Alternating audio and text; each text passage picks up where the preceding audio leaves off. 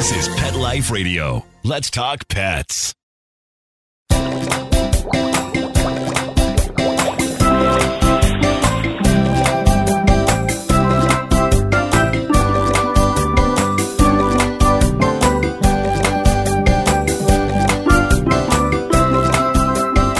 Welcome to Aquarium Mania. I'm your host, Dr. Roy Anong, speaking to you from the University of Florida's Tropical Aquaculture Laboratory. Thanks for joining us. Aquatic gardening, whether in ponds or aquaria, is both a science and an art. Just the right mix and quantity of plants and an expert touch can mean the difference between a tank with plants and an aquascaped masterpiece.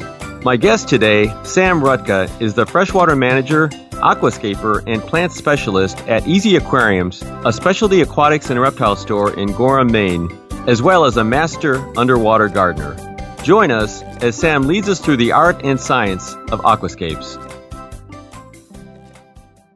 Does your dog itch, scratch, stink, or shed like crazy? Come to Dinovite for help. Order a 90-day supply of Dinovite. Dinovite for life. Pick up 2 tubes of Doggo Suds. Get the 3rd tube free. Peppermint, tea tree, lavender, Doggo Sud shampoo. Made with all-natural coconut, jojoba, aloe. Great for healthy skin and soft, shiny coats. But no itchy, harsh chemicals. Lather up, rinse away. Try Doggo Suds. Buy 2, get 1 free. At Dinovite.com. DINOVITE.com.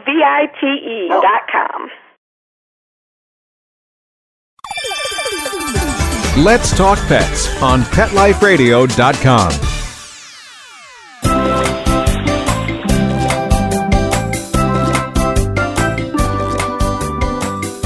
Welcome back to Aquarium Mania on Pet Life Radio. My guest today is Sam Rutka, freshwater manager and aquatic plant guru at Easy Aquariums in Gorham, Maine. Hey Sam, thanks again for being with us today. Thank you so much for having me.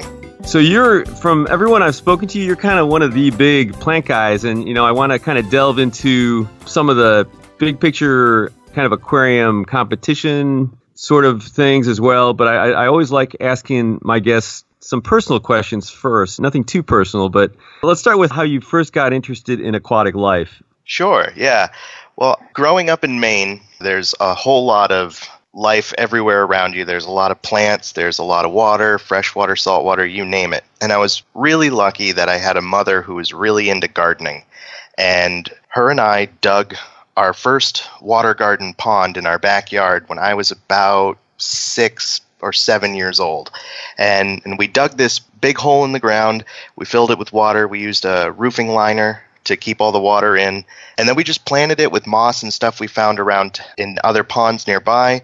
And just over time, I realized how I just couldn't break myself away from looking under the surface of the water. It was just so fascinating how the creatures that lived there defied gravity and all these different plants. You're so used to growing up around plants growing up outside of water, but for some reason, just seeing them grow in the water really captivated me, and that's definitely where it all started. That's pretty cool, kind of setting up a little pond when you were only 6 or 7. So how did you actually get involved in the aquarium hobby more specifically, and what was your first aquarium, and what kind of animals and or plants did you have in it? Yeah, well, as a kid, we all have different aquariums with goldfish and things like that.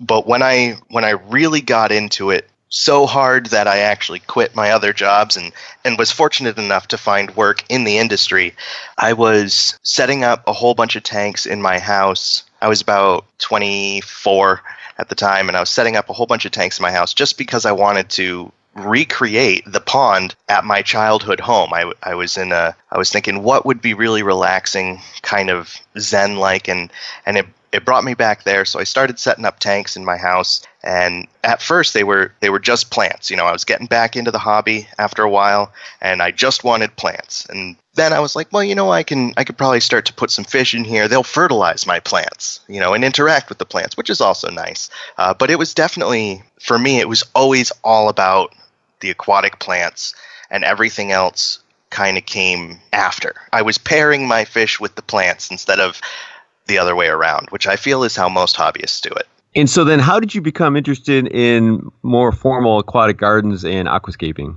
Well, I guess when people started asking me to help them with their tank or to set up a tank at their house, I actually started going to my local fish store, which is Easy Aquariums in Gorham, Maine.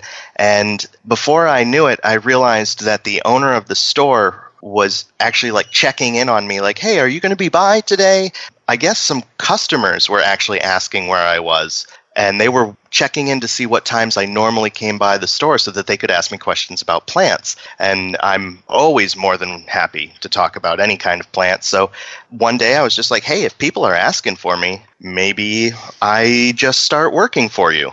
And he said, you know what? I think that's a good idea.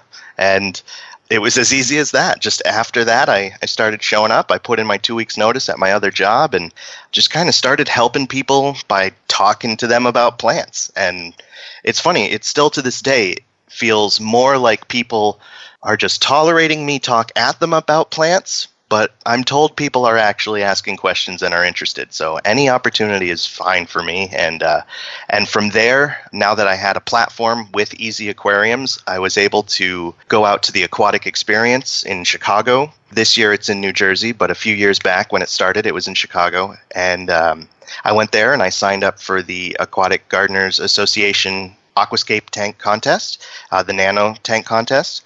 And it was very fortunate. For my first ever aquascaping contest, I came in third, and that was fantastic. It was a wonderful rush to hear Oliver Knott read my name when he was announcing the winners, and I've been back every year ever since. So how long ago was that? That would have been 4 years ago.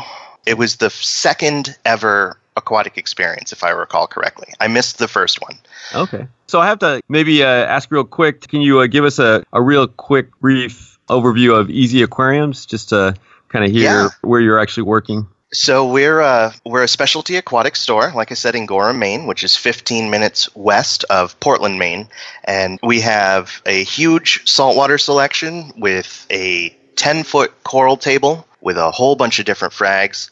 And then the other half of the main showroom of our business is all the freshwater, and that's where I spend most of my time. You'll see a lot of plants. We boast one of the largest selections of aquatic plants, certainly in Maine and possibly in New England. And we have a huge selection of hardscape. I have about 20 feet devoted just to natural wood that people can sort through and kind of mock up in aquascape dojos around the store and really design their perfect layout. And then towards the back of the store, in the back of our showroom, we have our reptile and amphibian section where we sell everything from, bearded dragons to poison dart frogs to mourning geckos, basically whatever we're allowed to sell in the state of Maine, which unfortunately is a pretty short list. But we do pretty well and we have a great time. We even have a classroom upstairs where we host special events, sometimes the occasional birthday party, and we also give special talks and workshops. I have a polydarium building workshop coming up that I'm excited about with University of New England,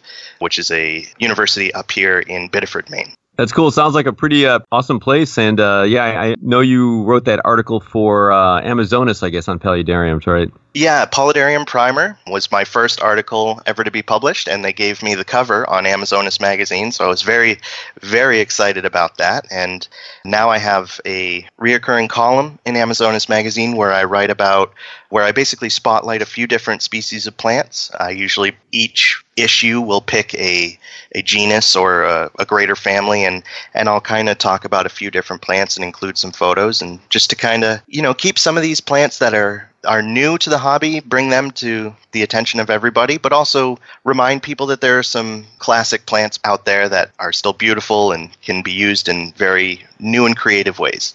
So let's attack planted tanks, aquatic gardening, etc. right now. And for a lot of people, it's probably a whole new universe. As you mentioned, most people kind of look at the fish first, although there are obviously many that are real interested in the on the plant side. Before we maybe discuss kind of the different styles, I know there's a lot of really technical information and cool different varieties of scapes people are using and developing. Can you give us a little primer on planted tanks in general? Yeah, absolutely. I mean, you really hit it on the head. There are so many different types of planted tanks, and a lot of technical details and things like that, not to make it sound daunting, because everybody can do it and everybody should try because it's a lot of fun. But you'll see a lot of tanks. I know right now a really popular genre of planted tank, if you will, would be like a georama. And when you hear somebody say georama tank, they're mostly talking about an aquascape in a tank that looks like it could be a landscape viewed from far away. So you'll see a lot of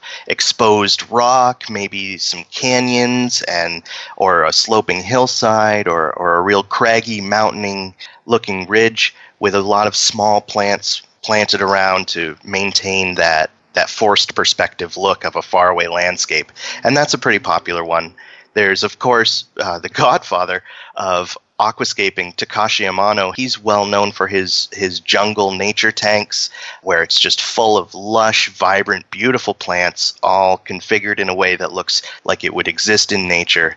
And that's probably my personal favorite. There's, of course, a more minimalist approach like Wabikusa, where they have a few different stones and they're placed in a specific way. And that has a very strict judging criteria if you want to go way down that rabbit hole, or you can just make a nice looking minimal scape with a few big rocks and some nice simple plants. And those are just a few of the different types. I know that one that's growing in popularity very quickly, which I'm very happy about, is the Blackwater tanks. I know when a lot of people think of aquascaping and plants, they don't really think about the Blackwater tanks because there's not a whole lot of plants that you use, but there are some aquascapers out there that are doing incredible work with these botanicals, the fallen leaves, the seed pods, and they're using floating plants or plants that really tolerate the low light because of the rich tea-colored water does absorb a lot of that light, but there's some really cool stuff going on out there. One person comes to mind in particular. I know Corey Hopkins has some of the best Blackwater tanks I've seen out there, and he's just a delight to be around, but he's got some fantastic stuff if you're looking for good examples of that. And you can get stuff for those Blackwater tanks at Tannen Aquatics. He imports this fantastic selection of different seed pods and stems and leaves and just about anything you can think of. So I've heard of also of a style, the Dutch style. How is that? Oh, yeah. Yeah, the Dutch style tank is arguably the original planted tank. Depending on who you talk to, that could be quite a debate. But if you look at photos of tanks on these nice filigreed iron stands with pieces of glass supported by different pieces of metal welded together, you see these tanks and they're just full of individual species kind of put together in a way. I like to describe it as these plants are very beautiful, they're healthy. It's just like walking into a garden. You look at these plants, they were clearly put there by a human, but they're still healthy, they're vibrant, they're beautiful, and they're laid out in a way that's very aesthetically pleasing, but not necessarily natural. Kind of like, this isn't where the name comes from necessarily, but kind of like the tulip fields in the Dutch landscape. You see a lot of beautiful plants organized in rows and grids sometimes, and they just great way to show off different colors and textures of plants and have a real vibrant tank. So I guess how would you rank these? And actually, no, maybe before we even go there, what makes a plant an easy plant to grow and raise? And how would you sort of mesh the ease of keeping a plant in tank versus some of these styles? Yeah. So start with the first part. What makes an easy plant to grow, I would say, is kind of be broken down into two very important categories, and that's, is it hardy? Is it going to tolerate a little bit of, let's say, neglect from time to time if you go on vacation with the family or something comes up? And also the availability, I think, has a lot to do with the ease of a plant to grow. If something's really hard to find, it's going to be harder to practice with that plant. It's not always going to work right out of the gate. Some plants are going to melt when they ship. Some of them are grown above water, so they kind of have to undergo a transitionary period when they grow underwater. So if you have a hard time getting a plant, that doesn't necessarily bode well for its ease of growth. But if you can get it, you can certainly practice a lot more and figure out what that needs. But plants that are very tolerant to swings in temperatures and pH and are not too demanding with light are ones that I would consider on the easier level to grow. Things like members of the Echinodurus family, like the swords. Everyone knows the ubiquitous Amazon sword, and there are actually a few different subvariants of that, and those are very nice, easy to grow plants if you know how to plant them right and know what to provide them. But for me, the easier plants are ones that are tolerant to changes and are ones that you can usually get your hands on. So can you maybe list a couple others? The Amazon sword is a great example. What are some other easier plants for folks? Yeah, the whole group of Anubias plants. There's Anubias nana petite, which is the adorable tiny leafed Anubias. There's the standard Anubias nana, which has the same smooth texture leaf but much larger. The Cophifolia has great deep-seated veins in the leaves, and it's a dark green color. All those Anubias plants are fantastic, easy to grow, very tolerant of changes in parameters and low light. But it is important that you know how to plant each of these plants. Just like when you are researching fish, you want to know what kind of water they like. Do they like a lot of current? It's similar with plants. Are they going to want to be plugged right into the substrate, like with the Echinodurus grouping? If you're planting a sword plant, you want to be able to see the tops of the root crown when you plant it, because if you plant it too deep, it actually suffocates the base of the stem, and that can kill the whole plant. So it's an easy plant to grow if it's planted appropriately. With Anubias, for example, or even like a Java fern, you don't want to put that right in the substrate. You'll want to attach it to a rock or maybe a piece of wood or something like that. You bury that rhizome, which is that horizontal growing stem where the roots and the leaves come off at the same point. You want to leave that above the substrate so that it can essentially breathe and stretch across the stones and rocks and continue to grow and have something to grab onto. I'm also a big fan of the different grasses. I think they have a kind of a reputation for being tricky because they can develop hair algae problems pretty quick. But if you have adequate flow and decent light and a good cleanup crew, then you can have a beautiful carpeting lawn. And in some instances, you don't even necessarily need to have CO2, though that can help tremendously. Okay, well, that's a great kind of primer. I think we have to take a short break right now.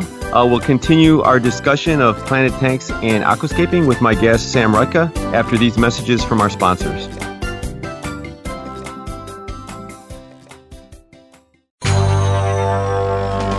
It's DesignerPetSweaters.com. Hand-knitted designer sweaters for your precious pup or cool cat. Beautiful couture patterns for your pets, including custom-knitted formal wear, casual wear, yachting, and even sports-themed. Many designer pet sweaters include feathered tammy hats, top hats, and a lot of sparkle. Each sweater includes leg loops, front paw sleeves, and leash opening. Visit DesignerPetSweaters.com to order your four-legged fashions today. Large or small, we fit them all. DesignerPetSweaters.com. Let's talk pets. Let's talk pets On Pet Life Radio. Pet Life Radio. PetLifeRadio.com.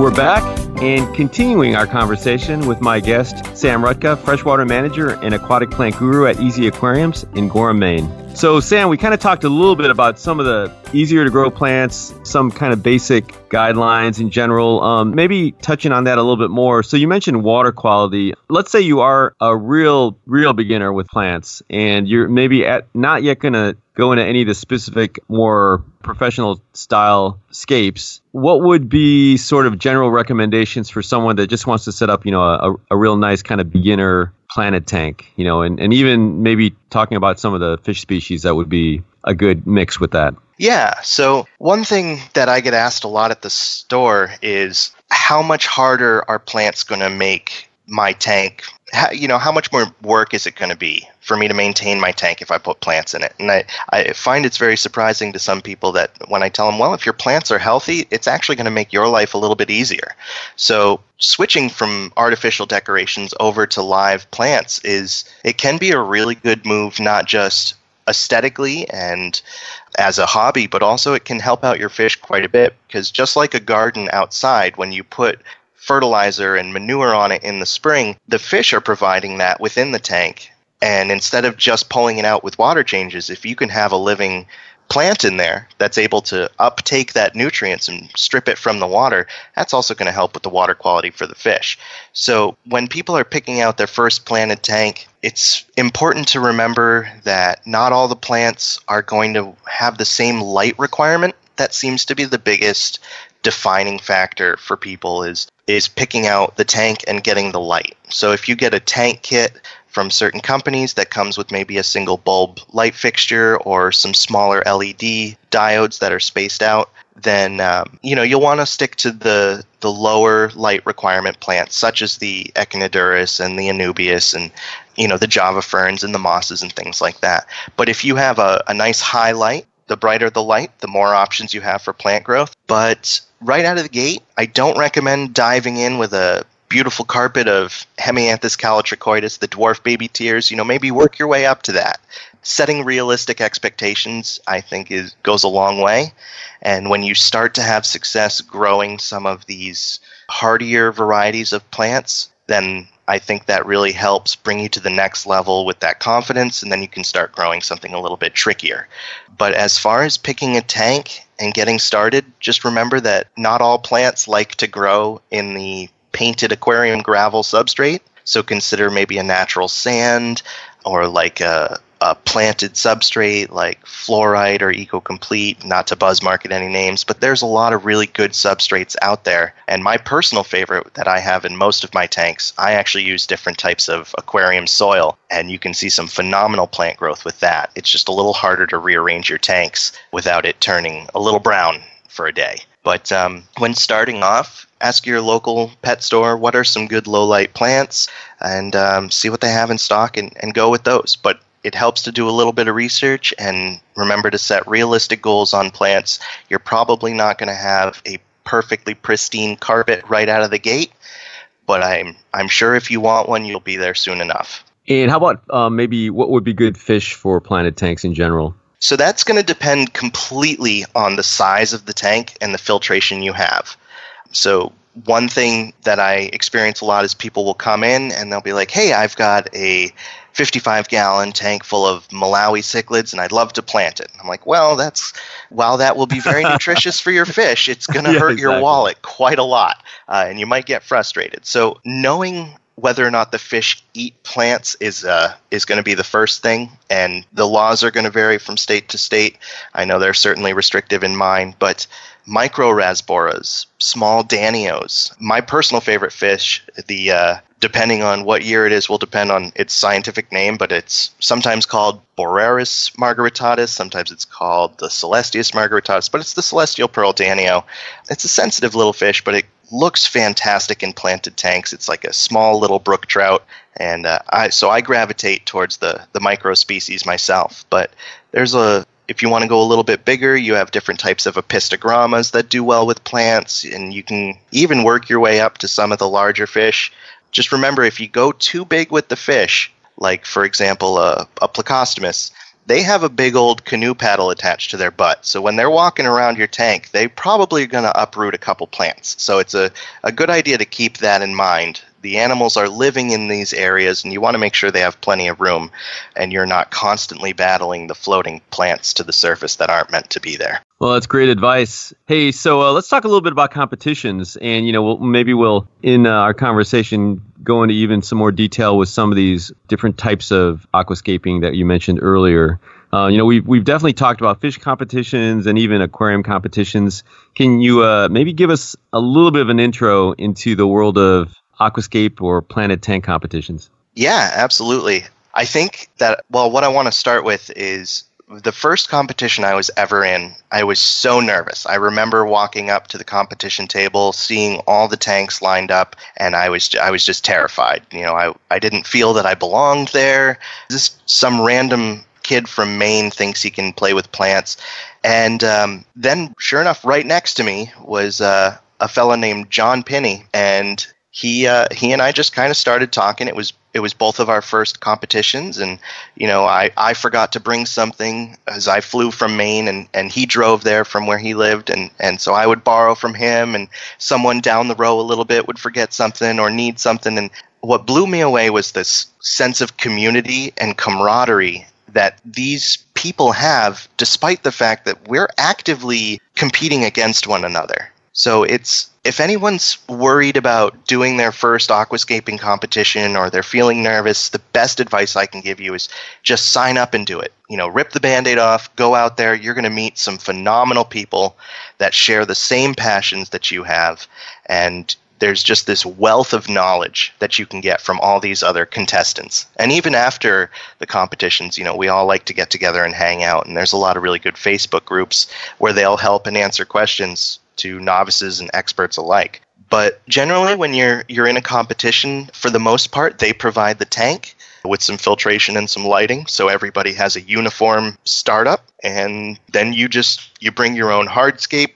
Sometimes they'll allow you to bring your own substrate. Sometimes they provide it. And then you make the best living painting you can make with your hardscape, with your plants. Usually it's over the course of a day or two before judging. And I recommend mocking it up at home first before you bring it in. Just get a vague idea. I know that myself and a few other aquascapers have been known to grow out their aquascape, their competition aquascape, in a tank at home, and then tear it all down and bring it to the convention, because you can't just walk in with a full tank. That is definitely cheating. But it's totally fine to design something, think about it a lot. And then, of course, you have a couple people at the competitions who show up, and they're going to buy their hardscape at the show, and they're just having a good time putting it together and hanging out with people with the same interest as them, and it's an absolute blast. But when it comes to things outside of the aquascaping competition community, there are some things that you want to focus on when you're doing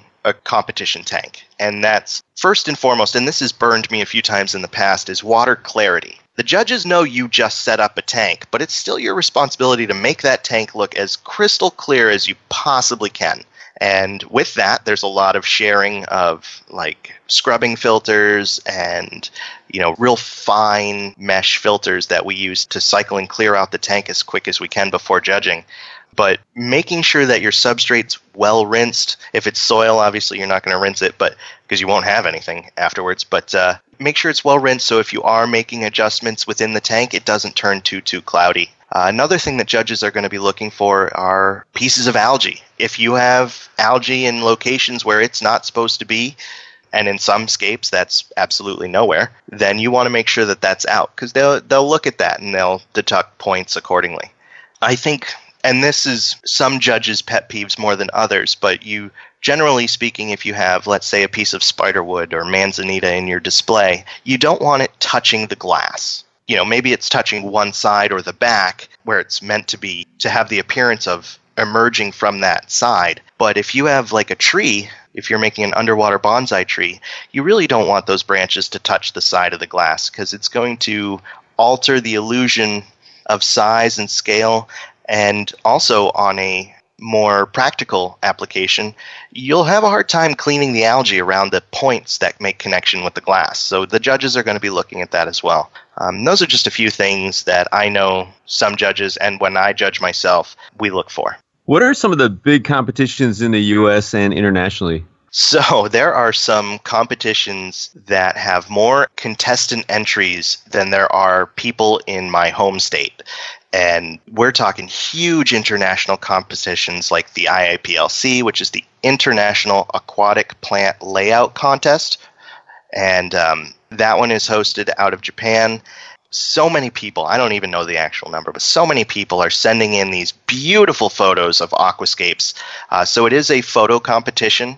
That's how you're able to have so many entrants and so many contestants, is these people are sending photos to a headquarters that have predetermined judges with predetermined criteria, and they go through and they judge depending on the size of the tank, as well as some subgenres. There's within, or rather under the IAPLC, there's the European branch.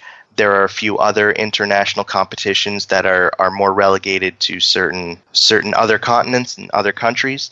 But here in the United States, my favorite one, of course, has to be the Aquarium Gardeners Association competition in the Aquatic Experience, which again this year is going to be in New Jersey. And there's the Aquatic Gardeners Association convention, which usually has had some competitions, but they also have a lot of really good seminars where they teach people to scape for a competitive style. And there are some other large ones around the country. I know that there's one that meets in Connecticut at the Northeast Aquarium Council convention. But I think the best way to do it is talk to your local fish clubs, talk to your local fish stores. If they have a competition, definitely sign up. And if they don't, maybe get together with a few friends and start one up. See if you can't get an annual tradition going or even just a one-time thing. I know that we like to have people bring in photos from their tanks at home, and we look at them and, we'll offer up some discounts or some sale items in the store as prizes.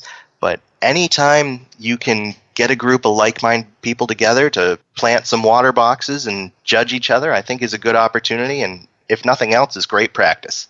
Now, going back, you mentioned a couple of the criteria earlier. Are there any other criteria that you can think about with these other competitions? You mentioned things like water clarity and, obviously making sure some of the wood's not touching the glass and the algae. Any other sorts of hints for people? I think the most obvious one, but still needs stating, is if your plants don't look healthy, you're not going to do well in the competition. It could be the most stunning hardscape you've seen in your life, just beautiful, perfect rock placement everywhere, and then just have a bruised Bucephalandra in the back, or an Amazon sword that was buried too deep and it's starting to rot at the base. That's going to lose you the most points. So when doing an aquascaping competition, it's a good idea to focus on plant species that you've had really good success with, because they're going to look the healthiest. They're going to have the most vibrant colors, the most brilliant textures, and you really want to practice with those plants that you're going to utilize in the aquascape before you get there, so that you can ensure you have some nice, healthy livestock, both plants and animals. Beyond that, I think there's a lot of different aesthetic choices that vary from judge to judge. I know there are some judges that really appreciate a lot more rock-heavy aquascapes, and some judges like it when you use artificial decorations like little plastic Pikachus or a small tiger coming out from under a bush, and other judges don't quite favor that as much. So even though it's a competition where people are working within parameters and guidelines, there still is a lot of room for personal appreciation when judging an aquascaping competition. They try to be as impartial as possible, but there's always going to be a little bit of bias no matter what. So having healthy plants, clear water, no algae, appropriate hardscape, those are the things that are going to get you the furthest. And then just making sure you have a good representation and you should be all set. There's one type that maybe we sort of implied, but I know some folks may not be familiar. Can you talk a little bit about biotope planted tanks? Absolutely. So first I'm going to double back to the jungle style tank, like the natural aquariums that Takashi Amano really just did amazing work with. Those, while they look like they could be occurring in nature, a lot of those scapes, if you look at individual plant species, you'll say, oh, well, that one's from Africa and that one's from Thailand or that one's from South America. So those aren't all from one geographic location, though they look like they could occur in nature. Sometimes I jokingly will call that like an artificial biotope. It looks like it could be real, but those of us with no social life that talk to plants, we see that that one's just not from that continent. With a biotope, depending on how strict you want to go with the biotope rules, you want everything from the same geographic location. So if you're doing like a simple biotope tank from like South America and you're going to have some Amazonian plants, you don't want to include a species of Cryptocorin from West Africa. That would defeat the biotope process. You want everything to be from one area, the fish, the plants, and the hardscape if you can. That can be tricky, though, because there are a lot of countries that simply don't allow export of their hardscape. So you'll find something that's similar, a facsimile, like a rock that would match something or some wood that you would think you could find there. And then really sticking to different species of plants and animals that are from one location. That is what makes a really good biotope. And there are phenomenal biotope competitions all over the place. It's growing in popularity, and a lot of the biotopes are focusing on blackwater tanks, that real nice tinted tea color water, and those are predominantly going to be rivers like in the Amazon, the Rio Negro. There are also some really nice dark water habitats throughout the whole world, but I tend to favor the Rio Negro myself. So besides yourself, maybe just so people can get some name recognition, who are some of the other really big names in aquascaping? Yeah, so As mentioned before, Corey Hopkins is a really good friend of mine, and I absolutely love his tanks. He does fantastic work. John Pinney, who I was fortunate enough to be next to at my first aquascaping competition, he's gone on to win first place for the past 2, maybe even 3 years at the Aquatic Experience, which has been a lot of fun to watch. And I'm so sorry for all my friends who I'm not remembering right now, but there are just so many phenomenal aquascapers out there. Just Googling aquascape will bring you to all these different things, all these different locations, all these different people, and they all have different styles and different flares. Oliver Knott is definitely one of the most internationally recognized. They call him the bad boy of aquascaping, and he, of course, is from Germany, and he studied under Takashi Amano. So he learned from the best, and it shows in his products. He makes some fantastic work. There's George Farmer. He does phenomenal work as well. His tanks are absolutely incredible. And that's just to name a few. There are so many others out there, and there are more and more every year. Well, I appreciate that. I'm definitely going to ask you probably in a little while to come back and talk to us about paludariums. How do you say it, paludariums? So here's the best part about that is it's a dead language. So nobody can judge you for how you pronounce it. So long as the letters are in the right order, you're good for me. But we normally just call it paludarium. I've heard paladrium. I've heard paludarium. Any of those work great for me. That sounds good. Yeah, I definitely want to hit you up with another interview on those, which are incredibly fascinating as well. But, unfortunately, we're out of time. So I wanted to maybe, before we completely close out, and before I ask you for your final words of wisdom, do you have any other FAQs that you get a lot of that we didn't cover? Yeah, the majority of the FAQs that I get are coincidentally related to things like paludarium building. And I think the most important piece of advice I could give to anyone who's going to make an artificial background in an aquarium, a terrarium, or a paludarium, or riparium, vivarium, whatever you're working on, just remember, expanding pond foam does not stick to glass. Silicone sticks to glass. Pond foam sticks to silicone, but pond foam will not stick to glass. I learned that lesson a very hard way by having an entire rock background that I put together just peel off the glass, fall right through the front panel. So learn from my mistake. That's bad, yeah. Well, that's good. Definitely good advice. So with that said, do you have any words of wisdom for potential beginning aquascapers or even some of our more intermediate or advanced aquascapers? Yeah, and this also, if anyone's seen pictures of my goofy face, I do have a beard, and this piece of advice I learned about beard trimming, and I apply it to aquatic plant tanks, so bear with me. If you're trimming your beard and you make a mistake, don't try to fix it. Put down the scissors and walk away. Come back when you're calmed down. So when you're planting your tank, remember, this is supposed to be fun. It's supposed to be enjoyable, and for me, I find it very relaxing. Sometimes plants just don't want to stay planted, or that Corydoras goes right underneath that tuft of grass you just put there and it goes right to the surface.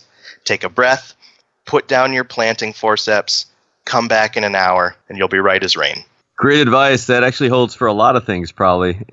So beard trimming and plant growing. Exactly. Well, unfortunately, we are out of time, and I want to thank our guest again, Sam, and our producer, Mark Winter, for making the show possible. Sam, thanks very much again. I've been trying to get a planted tank aquascape person for a long time, so I really do appreciate your taking the time to talk with us today. It's my pleasure. Thank you very much for having me. I really appreciate it. Thanks again for joining us. Please be sure to check out Sam's links, which will be on our Aquarium Mania guest page for him. If you have any questions, comments, or ideas for a show, email me at drroy@petliferadio.com. That's drroy@petliferadio.com. Until next time, keep your tanks clean and your tanks healthy, and consider plants and aquascaping for your next project. Let's Talk Pets, every week on demand, only on PetLifeRadio.com.